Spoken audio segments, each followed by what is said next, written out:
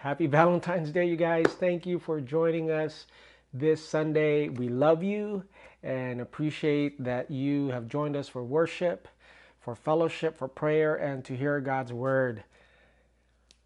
This is the first Valentine's that with a new normal of quarantine, and I remember how it was before. I want to remind you guys that, hey, chivalry is not dead, and raising three boys, want to set an example for them and model Christ-like love and humility, but also romance. I remember when we only had two boys, when Judah was about 4 years old and Noah was about 2 years old. I took the kids and I want from an early age, it's like, hey, this is how we honor your mom. We respect your mom and treasure her. And so what we did was I took them to Costco and I got Renee flowers, a dozen roses. I got her Valentine's Day card, balloons and everything. I said, okay, guys, main thing is you guys gotta be quiet. This is a secret. Your mom loves surprises, so please, you know, can you guys do that? Can you keep a secret? Zip your lips. They're like, okay, promise, promise. It's like, all right, so when mom's gonna come home, just, don't say anything that we went out to get her Valentine's Day gifts or anything like that, all right? So I'll hide the balloons and all that stuff and the flowers and the chocolates. I'll hide it in our laundry room, okay? You guys got it? Okay, cool. And so Renee gets home after worship practice, and the kids are beaming with excitement. They couldn't contain it, so they heard mom, even though they were supposed to be sleeping. They come out, it's like, mom, whatever you do not go into the laundry room where your gifts are, your balloons and your flowers and your chocolate. Don't go into the laundry room, okay? Till tomorrow for your surprise. Can you believe those guys? But now they're a little bit more trustworthy. But anyways, would you open your Bibles to Exodus chapter 20? This morning we're going to go through and discover his story, the history of God in Exodus. So we're going to look through the meta narrative, meaning the overarching principle or the overarching theme in the book of Exodus, and how God is a God who delivers. Now, there's a scholar, his name is D.A. Carson, who's the president of Trinity Theological Seminary. He says that the Exodus event is the greatest redemptive event in the whole Old Testament. For us as Christians, we look through a different lens where we see the cross as the central figure of our redemption. Well, for the Israelites in the Old Testament, they saw the Exodus as the great redemptive act of God. There's a book by Randy Alcorn that it says cross-centered life, and from that, there were literature about cross-centered parenting, cross-centered marriage, cross-centered ministry. Well, if we were to contextualize it, the Exodus was so important. It would be like the Israelites would have the Exodus-centered synagogue, the Exodus-centered life, the Exodus-centered parenting, the Exodus-centered marriage. That the Exodus event, which not only covers the God's miracles to deliver Israel out of Egypt, but it also includes God giving of the law. It also includes God providing for them through the wilderness. It also includes God leading them into the promised land. This whole meta narrative of God's deliverance, saving his people, is central to the Exodus story and God's love in the whole Bible. And so, let's not waste any time here. If there's one thing I want you to walk away from this morning, it's this, and this is the main point. Would you write this down? We have been set free so that we can live free. Let me repeat that. We have been set free so that we can live free. So God who not only is our creator, but he is our redeemer. He has set us free for the purpose that we would live free. Last time I checked, there was 4,200 religions in the world today, but it is only Christianity that preaches the gospel of the good news of Jesus Christ, that you believe in Christ, and once you believe in Christ, his life, death, and resurrection, then you're instantly saved. Every other religion preaches and teaches that everything is a process and that you have to work your way up to nirvana, that you have to earn your way to enlightenment, that you have to earn your way to be in good favor with God, and that you to have balance out the karma. But that's not Christianity. The God of the Bible is here to set us free, free from the yoke of slavery, of sin, the power and mastery of the human sinful nature, that God has set us free in order that we could live free. Galatians chapter 5 verse 1 says that it is for freedom that Christ has set us free. Stand firm, therefore, so that you don't go back to the yoke of slavery. Jesus says that, for us to go back to our sins and to go back to our old sinful nature, to the old John, it's like a dog going back to its vomit and eating its own vomit again. And so the question begs then this morning is, are you living in freedom? If you are in Christ Jesus, the history of God working, is that he has set us free, and we are to live as the free people of God. So let's look at the first point here in the book of Exodus and God's story. Would you write this down? That God is actively working in the lives of his people. I love that. God is actively working in the lives of his people. Somehow, some way, there's this fallacious belief, there's this erroneous misunderstanding of God, especially in the Old Testament, that God is a distant God. There's this theism where people believe in a God, but they believe that God is like an absentee landlord, that he created the heavens and the earth and he worked, but for the most part, he's just some guy up there in his rocking chair, just, oh, stop that. And like he's helpless and he can't do anything and he's shocked by what's happening in the world. No, God is not static. God is not passive. The creator of the heavens and the earth and your Redeemer is actively involved in your life and in my life. And we see this in the book of Exodus. Look at Exodus chapter 2. So chapter 1, it kind of sets a background on how the people of God were suffering, and the yoke of slavery was heavier and heavier, and they weren't allowed to procreate because the Egyptians thought that they would be overtaken by the Jews. And here we are in chapter 2, verse 23. It says, their cry for rescue, they're referring to the people of Israel, their cry for rescue from slavery came up to God. Do you guys see that? This is one of the earlier instances where injustice came up to God. It's when Cain killed Abel. It says the blood of your brother Abel cries out. And here we are, we see that there's injustice, and their cry for rescue came up to God, and God heard their groaning, and God remembered his covenant with Abraham, with Isaac, and with Jacob. God saw the people of Israel, and God knew. Ooh, look at those 4 verbs. Look at those action words of the activity of God in our world right now. That God heard, God remembered, God saw, and God knew.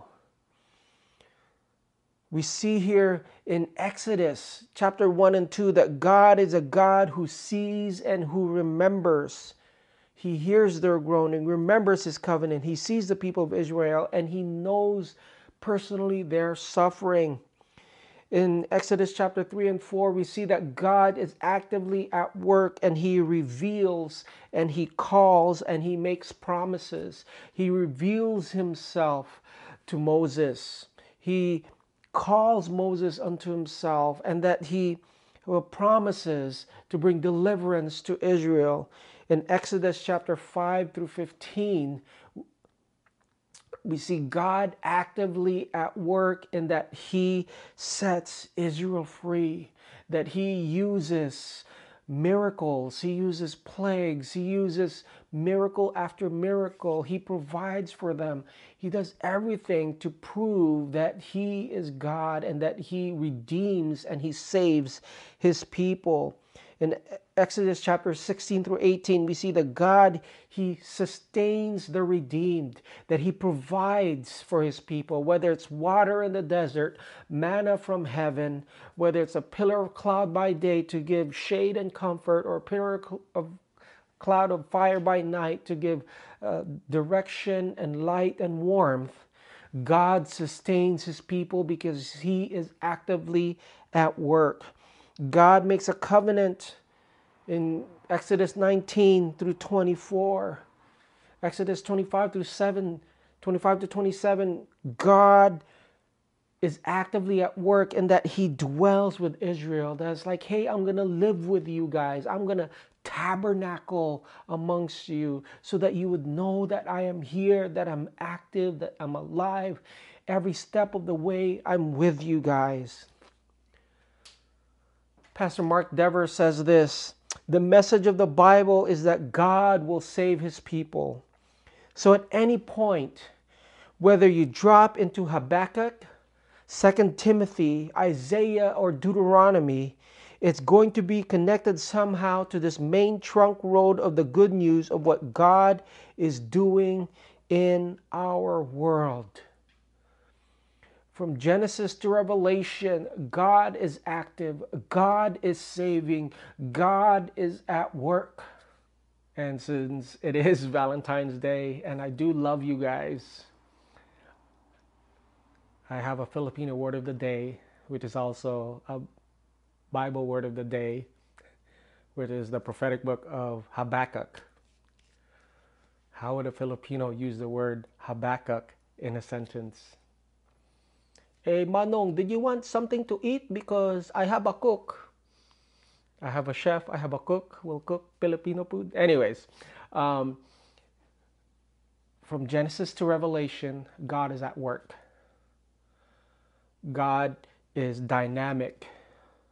He is active. He is involved. He may feel distant, but he is as close as your breath. The whole message of Christmas is that God, the incarnation of God himself, and his name is Emmanuel. God is with us. This morning, I don't know what you're going through. It may feel like God does not know. It may seem like God is not involved. But may I encourage you through the authority of God's word that God is active. God knows your suffering. God sees your tears. God hears your cries.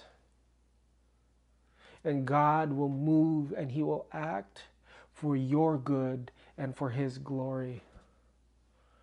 So God is actively working in the lives of his people. That's what one of the meta-narratives or this overarching theme of Exodus, that he saves and that God is active. Number 2, would you write this down? Obedience is grounded in our redemption. Obedience is grounded in our redemption. Let's look at Exodus chapter 20, verses 1 to 3. And this is the Decalogue, or the giving of the 10 commandments. In verse 1, and God spoke all these words, saying, I am the Lord your God, who brought you out of the land of Egypt, out of the land of slavery. Therefore, you shall have no other gods before me. Did you guys catch that? That this is a very important sequence that we must not mix or confuse. That this is the sequence or the order, that there's no ambiguity. God gives the Ten Commandments, but before he gives the Ten Commandments, he tells them, I am the God who has set you free. Obedience and doing good works and living for Christ is only built on the foundation that you and I have been redeemed and rescued and been saved by God. It's striking here that God has freed Israel. He has led them out. And upon that basis, he gives them the law and he gives them the instructions. It's not like he gives them instructions and if they obey, then God will set them free and God will spare them. No. God reaches down and he sovereignly saves, he rescues, he redeems, he restores, he liberates Israel. And in the course of doing, then he says, upon saving them, you know what? I am the Lord your God who has freed you from the land of slavery. Here is the covenant here are the rules that we're going to live by. Here's the contract of, as it were, that I'm going to make to you. This is the anti-gospel, this moral therapeutic deism that's infiltrated the church. And the anti-gospel is that you have to obey and do good so that you could be saved. That we have to do good works, we have to do the 10 commandments, then God will set us free. Listen, there is no contest over here. This is not like, oh, which came first, the chicken or the egg? I don't know. If the egg came first, then where did the chicken come from? No, this is not what I'm talking about. God sets his people free. And upon God's freedom of his people, they are to obey and they are to live and do good works. We do not obey and do good works to be saved. But because we are saved, we do good works and we obey. God redeems and he rescues his people. It's just like the baptism of Jesus, right? That he was baptized first, and upon his baptism, the heavens open up. A voice is declared from heaven, this is my beloved Son in whom I am well pleased. This is my beloved Son, my favored Son. I approve of him. And then the Spirit descends on him like a dove. Before there was any public record of Jesus performing his first miracle, before Jesus fasted for 40 days and 40 nights, before Jesus did any sort of ministry and doing stuff for the Father, he was first loved. In his baptism, this is my beloved Son. In other words, from the place of belovedness, as a son, then Jesus was able to minister. And in the same way, for you and for me, fellow believer, it's from the place of forgiveness of our sins, from the place of having been redeemed, of God changing my heart of stone. The stubborn, rebellious heart, God took that and he put a heart of flesh where my heart is fertile to receive his word. That God loved me unconditionally, that I don't have to do good stuff. I don't have to go to church. I don't have to serve and minister to be loved. I'm already loved. And from that place of being loved, from that place of being forgiven and being set free, then I have the freedom to serve. Then I have the freedom to give. Then I have the freedom to follow the Lord and love God with all my heart, mind, soul, and strength. Church, we must never get this confused. Even in Genesis, Abraham believed God, and it was credited to him as righteousness. He didn't get circumcised first. He didn't try to leave his land and do all this other stuff first, but he believed, and upon that confession of faith and belief in God, then he was counted as righteous. Number 3, we'll close with this, is that Jesus is the ultimate Israel. Let's go to Luke chapter 9. We'll just fast forward to Luke's account of the Transfiguration. Verse 28, it says, "Now about 8 days after these things, he took with him, Jesus, Peter and John and James, and he went up on the mountain to pray. And as he was praying, the appearance of his face was altered, and his clothing became dazzling white. And behold, 2 men were talking with him, Moses and Elijah," verse 31, "who appeared in glory and spoke of his departure, which he was about to accomplish at Jerusalem." Did you guys see that? In verse 31, they spoke of his departure. Now, the Greek word for departure there, Luke is a physician, he's a doctor, so he's very precise, and he speaks and he writes with clarity. He could have used a slew of different words for departed there or left, but he chose the word exodus, exodus.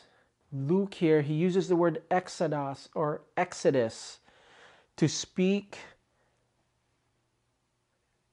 evocatively.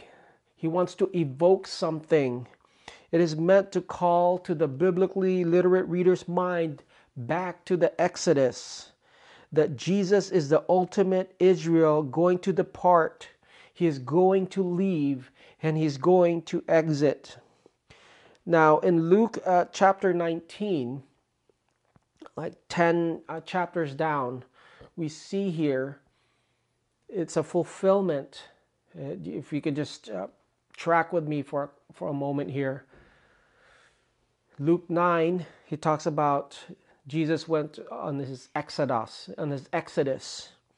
And starting in chapter 19, multiple times it says Jesus set his face towards Jerusalem. Jesus set his face. This is usually common as Luke. This is usually referred to as Luke's travel narrative. And Jesus is the ultimate Israel in that his exodus, setting his face to Jerusalem, he becomes the Passover lamb.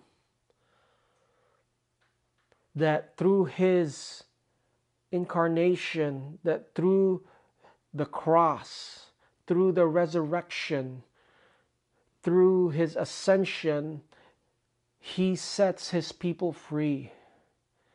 That Jesus is the ultimate Israel. In theology, we refer to this as typology, meaning that there's types or there's figures in the Old Testament that would refer to a type of who Jesus would be. Like, for example, Romans 5, it talks about Jesus was the greater Adam. Okay? We talk about David and how Jesus is the son of David, that he's a greater David because he did not fail. And Israel was supposed to be the people of God, but yet they failed. But here, Jesus is the ultimate Israel. He's the greater or the greatest Israel, the Son of God himself. Remember in Matthew's gospel, out of Egypt I called my son.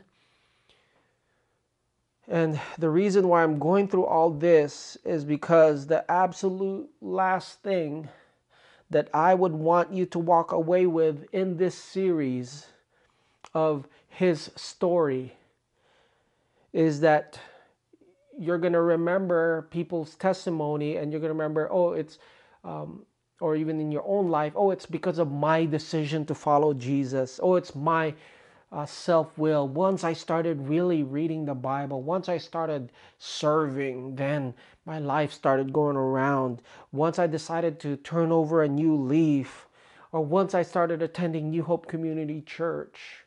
It's not about church. It's not about your self-will. It's not about your spiritual discipline. It's not about your good intentions. It is about Jesus, that salvation comes. You need rescuing. It doesn't matter if it's relational rescue, if it's financial rescue, if it's a physical rescue or a spiritual rescue. God, who is the greater figure, he intercedes and he interjects into time and space, and he rescues his people. And so may I encourage you this morning with a question: are you living free? Are you living free as a people of God? Jesus, in his exodus to the incarnation, to the crucifixion, to the resurrection, and to his ascension, Jesus has paid it all. He paid for the penalty of sin, he died our death that we deserve. But Matthew's gospel says, and you shall call his name Jesus, because he will save people from their sins. You notice it doesn't say he shall save people from the power or the penalty of their sins, but he will save people from their sins. And this is who Jesus is, that he is Savior and he is Lord. Are you walking in that freedom? Are you living in victory? Has the sin and the mastery and control of sin been broken in your life? Or do you keep going back to your old ways? You keep going back to the old self, your old way of thinking, the old way of your old priorities? Because this morning, God's story is that he is a God of redemption. He is a God of deliverance, that he is actively at work in your life. What use is it if he pays for the penalty of your sin, but yet you have no power over sin in your life right here and right now? So I'm going to pray for us this morning, and I'm going to encourage us to turn to Jesus, our Savior. Maybe there's habitual sin in your life that Jesus wants to break, and Jesus wants to save you and rescue you, and he wants to bring deliverance and victory in your life. Jesus paid it all. He went through the second Exodus so that we could be set free. We have been set free so that we can live free. Amen. Let's go ahead and pray. Father, we thank you, God, for this morning, and we do ask right now, Lord, for freedom for your people. Your word says, he whom the Son has set free is free indeed. So, Lord, would you give freedom to your people right now? Lord, freedom from the bondage, Lord, of selfishness. Freedom from the bondage of pride. Freedom, Lord, from the manipulation, oh God, of self-righteousness. Lord, I pray, oh God, that your story of redemption and deliverance would continue on in our lives. I pray right now for your Holy Spirit empowerment to be upon your people, that we could live in freedom. Lord, that we're not where we wish to be, we're not where we ought to be, but by the grace of God, we are not who we were, because we've been changed, and there's freedom available to your people. So Lord, I pray, God, we would walk in that. We don't have to create it. We don't have to fabricate or manufacture freedom. We've already been set free. All we got to do is live that out. Not by might nor by power, but by your Spirit. In Jesus' name we pray. Amen. Okay, you guys. Well, thank you so much for joining us this Valentine's Day. We're so grateful for you guys, and we can't wait. RSVP, mark your calendars, March 7th. Next month, we're going to have our first live in-person service in over a year. Make sure to keep up to date. We love you guys. Take care.